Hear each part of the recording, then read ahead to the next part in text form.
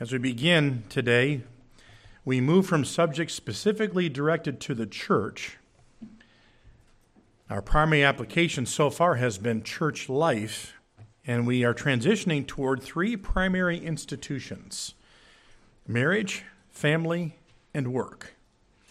We understand work is different from the other two, but I believe the scriptures make a distinction between marriage and family. I think that there's a difference there scripturally. One simply does not necessarily equal the other. There are aspects of the relationship between a husband and wife that simply are not shared with the children. These aspects go beyond the obvious difference of intimacy and cover all that makes the marriage relationship unique. So the bottom line is, there's a uniqueness in the husband and wife relationship that makes it somewhat independent within the family. Most marriages begin prior to having children.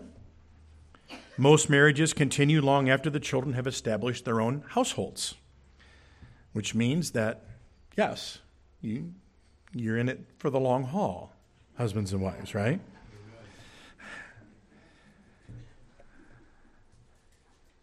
All married couples who have children are to prioritize their relationship over the relationships they have with their children. In other words, their relationship really should be coming first. Doesn't mean we don't sacrifice for our kids, but it means that we don't lose sight of who we're married to. A strong marriage is the foundation and framework for a strong family and even for strong children.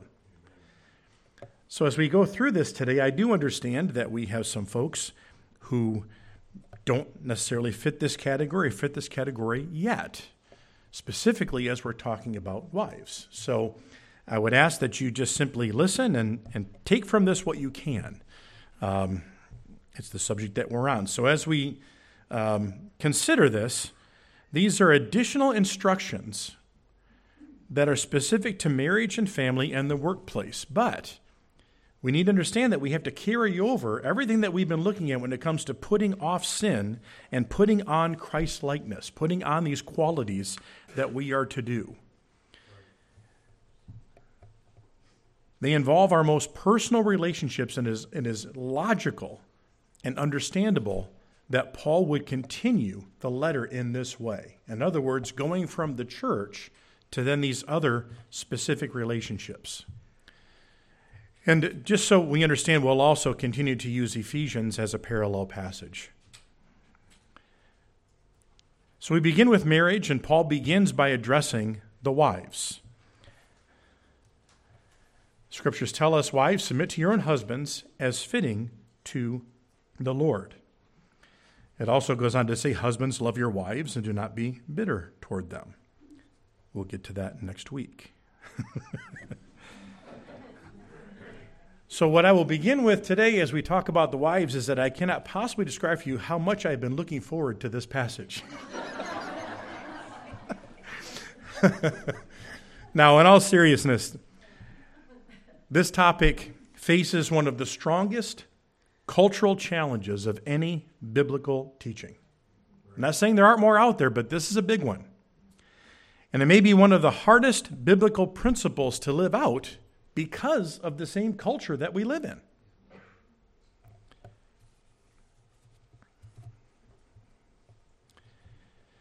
So where does that bring us? It brings us to the beginning here. What is the meaning of submit?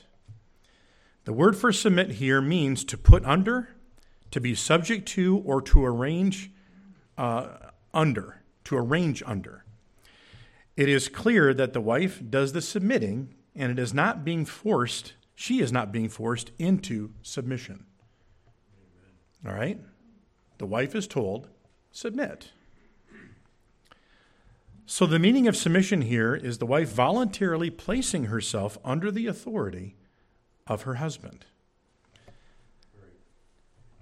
This is a short verse, but there's a lot of things that are kind of packed in here, and we're going to need to kind of go back to the beginning for some background. So the first thing I want to do is take us back to Genesis chapter 1. You can see that if you have your Pew Bibles, that's just simply page 1. And then we'll continue with also Genesis chapter 2. So Genesis 1, I'm going to read for you verses 26 and 28. And by the way, I just want to be clear here. This is not a message on creation. This is not a message on all the different ways that God worked through making man and woman. It's specifically talking about the marriage relationship. So that's where we're at, and we have to kind of stay focused because there's a lot there. All right? So Genesis chapter 1, verses 26 through 28. And it says, "Then God said, 'Let us make man in our image, according to our likeness. Let them have dominion over the fish of the sea, over the birds of the air, and over the cattle, over all the earth, and over every creeping thing that creeps on the earth.' So God created man in his own image. In the image of God, he created him. Male and female, he created them. Then God blessed them, and God said to them, 'Be fruitful and multiply, fill the earth and subdue it. Have dominion over the fish of the sea, and over the birds of the air, and over every living thing that moves on the earth.'" Now turn again to Genesis chapter 2. We're going to start in verse 18. "And the Lord God said, 'It is not good that man should be alone. I will make him a helper comparable to him. Out of the ground the Lord God formed every beast of the field and every bird of the air and brought them to Adam to see what he would call them. And whatever Adam called each living creature, that was its name. So Adam gave names to all cattle, to the birds of the air, and to every beast of the field. But for Adam there was not found a helper comparable to him. And the Lord God caused a deep sleep to fall on Adam, and he slept. And he took one of his ribs and closed up the flesh in its place. And then the rib which the Lord God had taken from man, he made into a woman, and he brought her to the man. And Adam said, 'This is now bone of my bones and flesh of my flesh. She shall be called woman because she was taken out of man. Therefore a man shall leave his father and mother and be joined to his wife, and they shall become one flesh. And they were both naked, the man and the wife, and they were not ashamed.'" So what we have here is the first account of the creation of Adam and Eve, and then we have an expanded account in Genesis chapter 2. The best description that I can give you as far as this idea of her being a comparable companion, a helper, is this: a corresponding helper or complementary helper. But the New King James comparable is an excellent translation. The word comparable means actually in front of or facing. God's design was that he would specifically create Eve with the same nature as Adam. Adam recognized this when he said to Eve, "This is bone of my bones and flesh of my flesh," when he said of her. So in other words, he saw someone who was like him. And he saw someone who was made specifically for him. There is no indicator that the woman's role and contribution to the marriage is lesser or inferior. It is simply different. God created them as equals, as we saw in Genesis 1, yet they are to complement and complete one another in their differences. Therefore, the wife voluntarily submits, not because her position is lesser, but because this is God's design and structure for marriage. So now we're going to go to the roots of submission. We looked at the meaning of the word. Now we're going to look at the root of the word. Now, as we consider this, there is going to be a little bit of overlap. It's difficult not to do that. So we're going to go back and forth a little bit. But where does this command submit come from? We need to go back to the beginning again. It should be a very comforting thing that we are going back to the first couple, that this has always been God's plan. So Genesis 3:16, again, now we're moving a little bit farther along in our narrative. We are now, unfortunately, in the place where Adam and Eve have fallen. And it says, to the woman he said, as far as placing some judgment on her, "I will greatly multiply your sorrow and your conception. In pain you shall bring forth children. Your desire shall be for your husband, and he shall rule over you. The husband will rule over the wife. That is what this passage says. And God has determined a structure or hierarchy in marriage. I'll take us back to Ephesians chapter 5, our scripture reading for this morning, and it says, "Wives, submit to your own husbands as to the Lord, for the husband is the head of the wife, as Christ is the head of the church. And he's the Savior of the body. Therefore, just as the church is subject to Christ, let the wives be to their own husbands in everything." So again, Ephesians is a parallel passage, a little bit of an expansion of this idea. The wife is to submit to the husband as the church submits to Christ, as the church submits to the head of the church. And again, I just want to remind us, we will get to the instructions for the husband next week, okay? So I know some of you ladies are probably thinking, man, this was the Sunday I should have missed, but I'll make sure that my husband is here next week, okay? And so that's all right. So let's expand on this a little bit more. Look at 1 Corinthians 11:3. "But I want you to know that the head of every man is Christ, the head of woman is man, and the head of Christ is God." Now, the primary interpretation of this passage is talking about the authority in the church. But there's a parallel structure here. Notice that Christ is arranged under the Father. So the question then is the Son inferior to the Father? No, absolutely not. We would completely and totally reject that. They are equals. They have different functions, but they are equals. Amen. So then the next question is the woman inferior to the man? Absolutely, the same answer. No. When I say absolutely, I was agreeing with what you were doing. To make sure I was agreeing with your negative comment there, okay? Wow. This is a landmine. Anyway. So submission does not mean some form of servitude. All right? We need to understand that. Paul is establishing authority and responsibility, not value. He's not distinguishing value. Now, this can and has been manipulated by some. In the King James, we've read this already in Genesis 2:18 and 20, but instead of it saying a helper comparable, it says, "I will make him a helpmeet for him." And then down in verse 20, "But for Adam there was not found an helpmeet for him." What ends up happening is they and I actually read it that way, says, "I will make him a helpmeet." They artificially hyphenate these terms and smash them together so that the wife is the helpmeet. They wrongly interpret that God determined the wife's position as the husband's helper or helpmeet. Okay?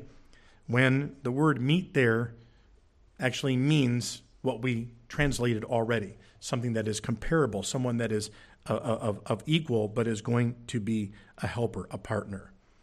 So this is a manipulation of the text used basically for manipulation within the marriage. Now, one of the things that we have to acknowledge today is that this is not just a religious thing. Frankly, across the world, many cultures see women as property.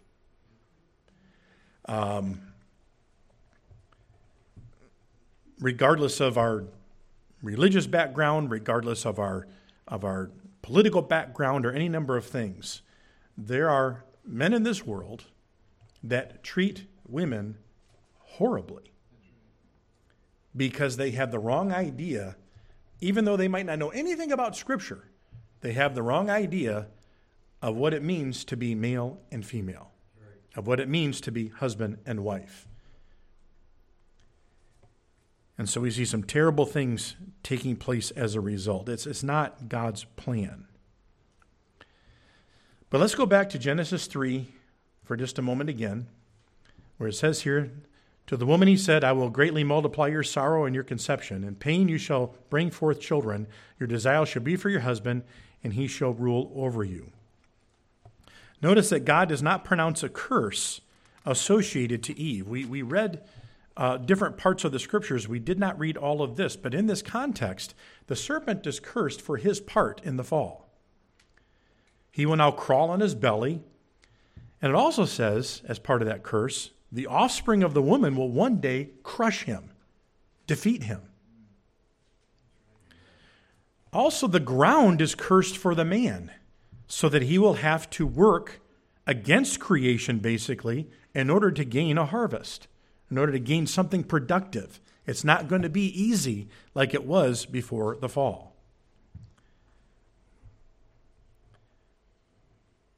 The scriptures draw a distinction between the serpent and the man willfully sinning to contrast that Eve was deceived. However, there are direct consequences of the fall for the woman. God gave the man and the woman responsibility for multiplying and filling the earth before the fall. We read that. But in Genesis 1:27 and 28, it says here, so God created man, we're reading this, be fruitful and multiply, fill the earth, right? But now the birthing process, according to Genesis, will be painful for the woman. Some commentators consider the sorrows that were mentioned there to include the difficulty of carrying a child. Some say it may include the fear and sometimes even the reality of losing a child. Regardless, the focus is on the hard labor that the woman will go through in childbirth. What's interesting is that's a parallel to what?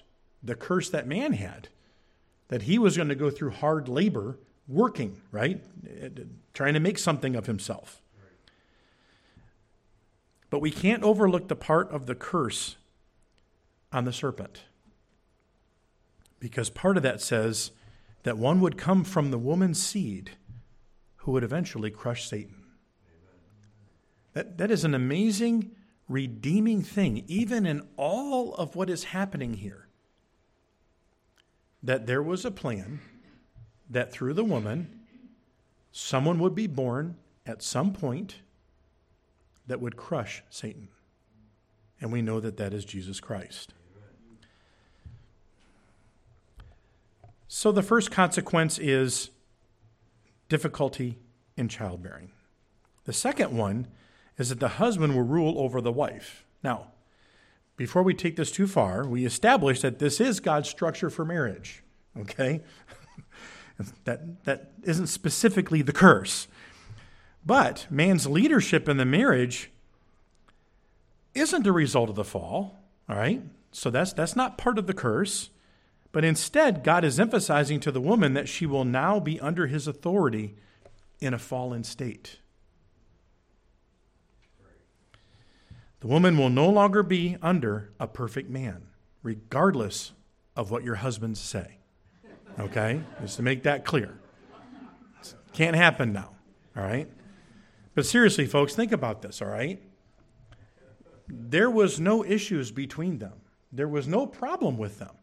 There was perfect harmony for however long, and I don't think it was very long, before the fall took place. God brought them together, and there were no issues. Sin, the fall, brought those issues.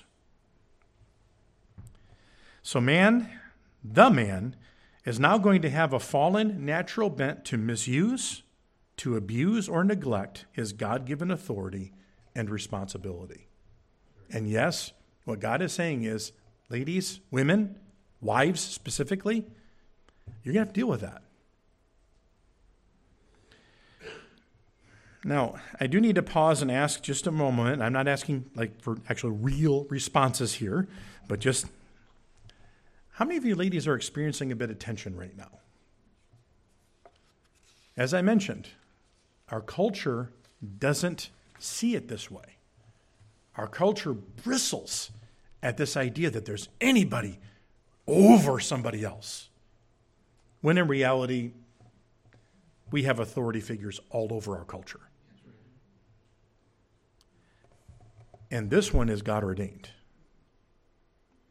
Well, you might have an issue with this because you're going to have a struggle to submit. Again, let's go back to Genesis 3:16. To the woman he said, I will greatly multiply your sorrow and your conception. In pain you shall bring forth children. And then what does it say? Your desire shall be for your husband, and he shall rule over you. We've looked at the part before that. We've looked at the part after that. But what does this mean?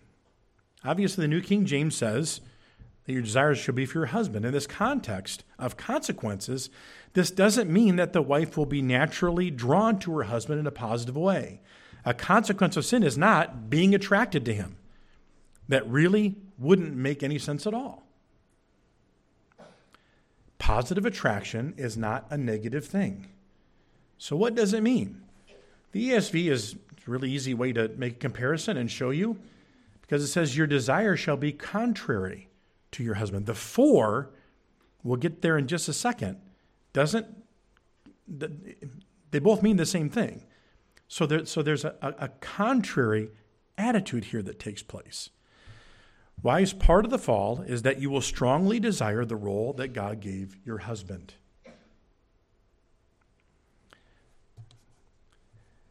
And folks, let me just say this real quick. When we include what we've already read about the man, right, all of these things are in every home. They're in every marriage. It's there. Now, we've already established this isn't a curse, but it's a result of the fall. Yet this is still a consequence, right? It's still something that we have to deal with. Instead of your relationship being about coming alongside of your husband, your motivation will be to take charge. Some of your frustrations might sound like this. I'm more capable. And you might be. He's not doing it right. Someone has to take the lead. He certainly isn't. Or another one, he isn't doing what I think is important. The situation or that project is a bigger priority. Why doesn't he see that? And then things aren't moving at the pace that I think that they should be moving. Maybe too slow, maybe too fast, but he needs some direction. The hard truth, wives, is that sin has affected you too. You are going to resist and push against God's arrangement. You're going to want things to be different. You're going to want to be in control.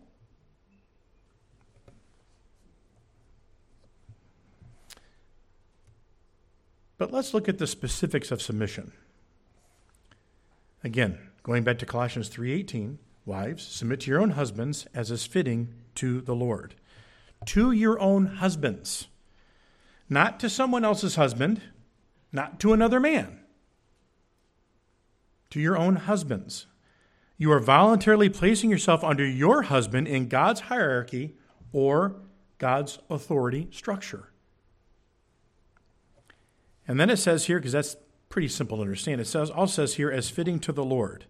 This doesn't mean that the husband can claim the same authority as Christ so that the wife must do everything that he says, right? That's not what this is saying. As fitting to the Lord, right? You submit to me, so I'm now kind of claiming that I'm just like Jesus in this whole authority thing, so now you got to do everything I say. It's not really what it's saying. But it's also not saying that the wife can say that she is under her husband's authority only when he's acting like Jesus. Right? It can't go one way and not the other. Both of those are negated. The true meaning is pattern. Submitting is primarily a response to the Lord. Wives, you show that you are placing yourself under the authority of Christ as you place yourself under the authority of your husband. This is fitting, or the right or appropriate thing to do.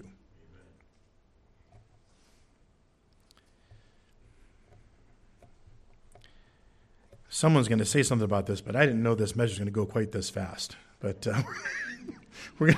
it wasn't by design, I promise. But we're going we're going to look at some things here, and the conclusion is going to take a little while here, but let's understand some things as we wrap this up. God created a partnership when he created a marriage. When sin comes in and starts to mess with that is when we have the problems, both in the leadership of the male and in the voluntary placing yourself under the authority of the husband that the woman might do. Because this is a God-created hierarchy. Right. He has another one. It's called the church. We looked at that just very, very briefly with Christ being our head. But Christ is actually under the Father in all of that.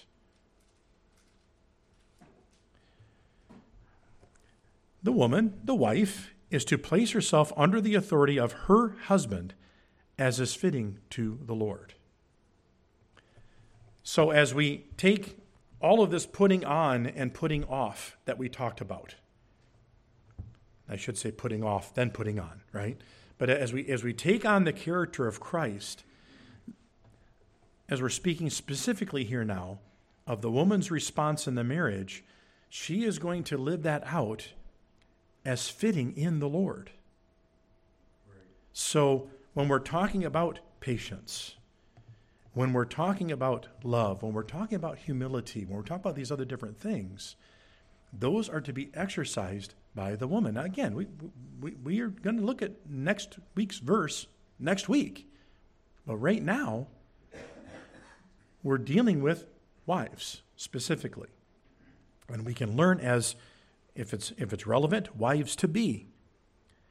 That we need to understand that this is fitting to the Lord. This is how we apply the character of Christ in our lives, just as he did before God the Father. Amen. As he walked this earth, as he did not his will, but God's. Okay? Now let's pause here for a minute.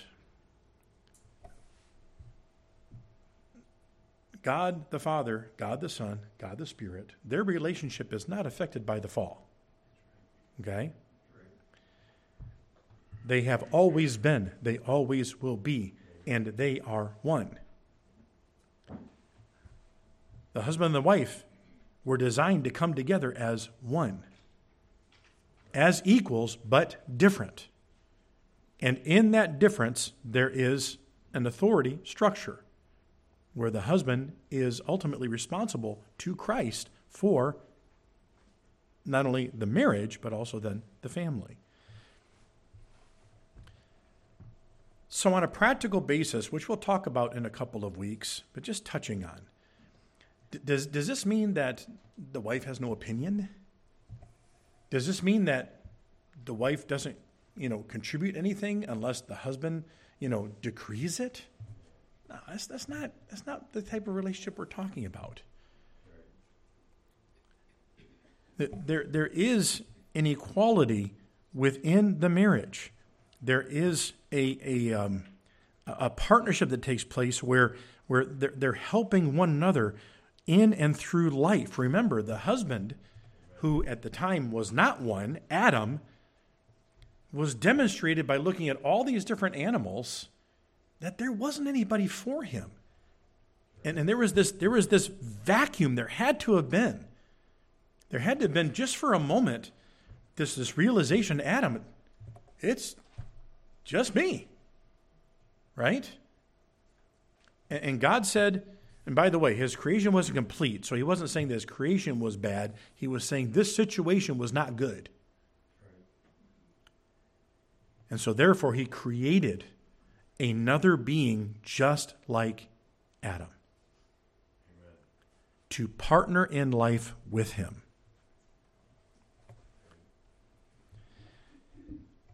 Now again, we return to just kind of concluding here. Part of the consequences of sin entering in the world is that the man is now a fallen leader.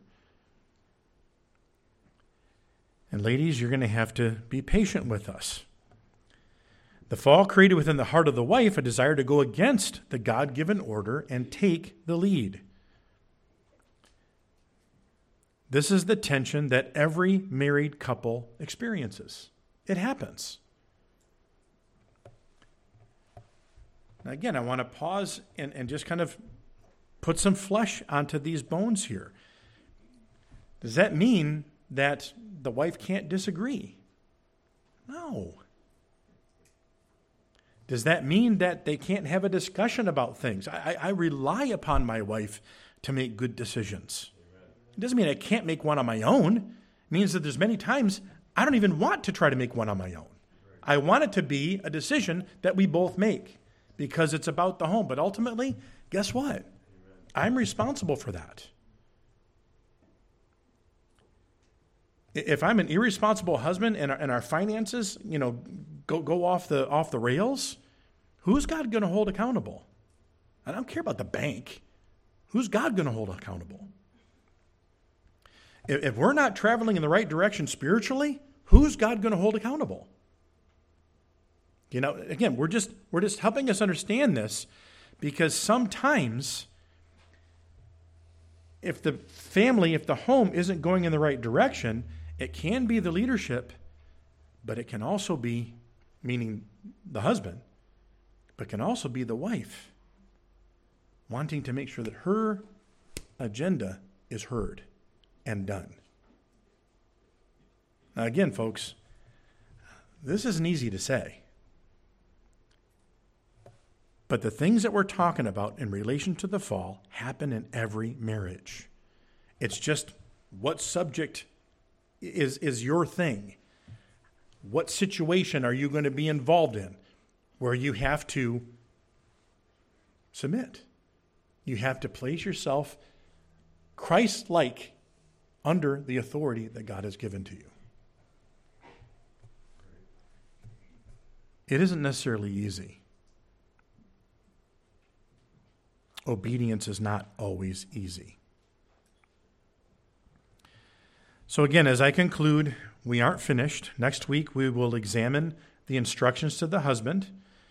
And although we're not going to give a full marriage series, we will follow up by just kind of talking about how this all works together, because obviously Ephesians gives us some more information.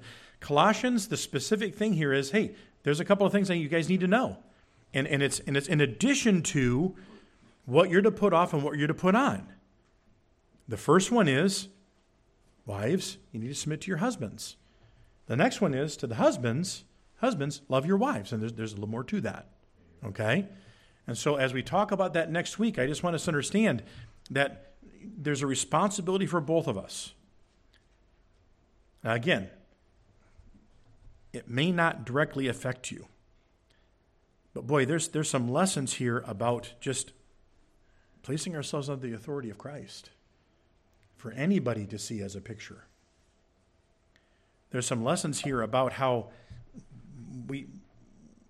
even if we're right, there's a right way of going about things.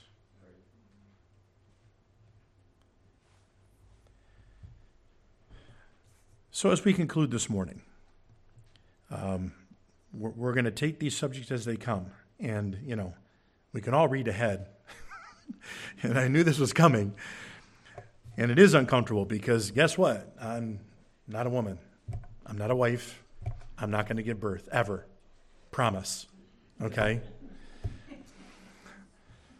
So there are things that I cannot relate to. At the same time, God has given us a revelation. God has given us some instructions. And if I stay within that, I can safely present to you, even though it's at this time in our culture very, very countercultural, for the wife, the biblical thing to do is be like Christ and place yourself under the authority, the God-given authority of the husband.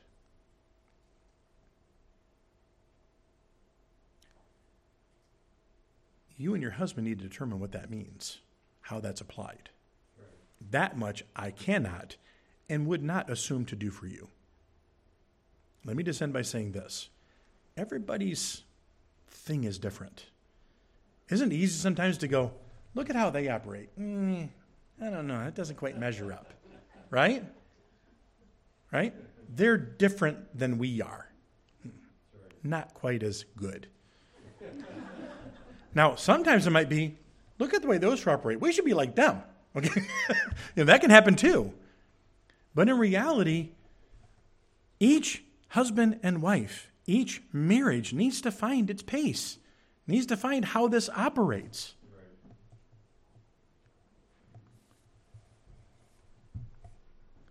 Men need to lead and to love. Women need to be able to follow. Blindly, without any opinion, without any conversation, absolutely not. It's a partnership. Amen. And a loving husband, guess what? He'll want that. And we'll get to that next week. I don't get too far ahead of myself.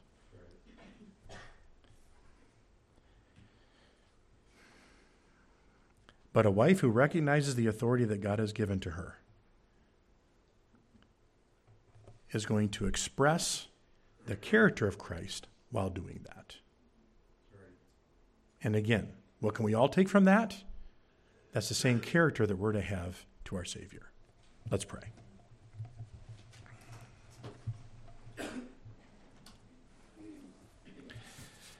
Heavenly Father, it's just a simple fact that in certain cultures,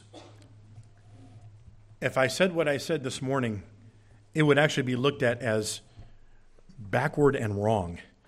Not because I'm telling wives to submit. Of course, I'm not doing that, you are. But because I haven't said enough. Because in some cultures, Lord, you know that women are mere property, that their value is quite low and sometimes terribly cheap.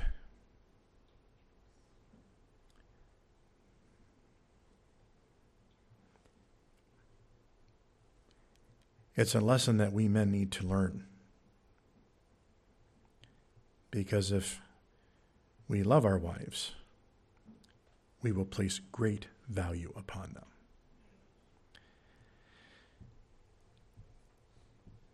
As you have. And so as we have presented to the wives of our body of believers in a fallen state, both husband and wife, to follow the lead of their husbands, Lord, we know that you are not asking a small thing.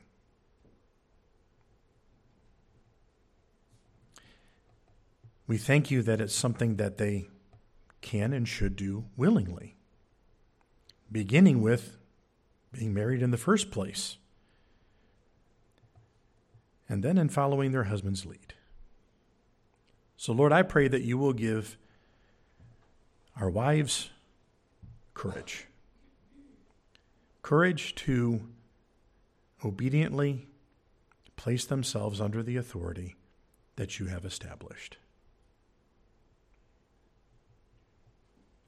Father, so many times we remind ourselves that we're not asking or speaking about something that needs to begin, but instead needs to continue and needs to possibly grow.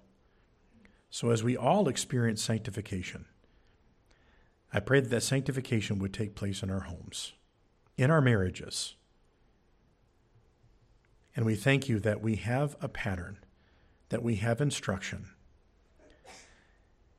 and that there's even an acknowledgement that all of this is taking place in a fallen world. Lord, I pray that you will protect our women, our wives, our girls from the culture that right now is so anti-male, so anti-scripture, that really there is very little out there that is encouraging Christ-likeness. We thank you for your grace. In Christ's name, amen.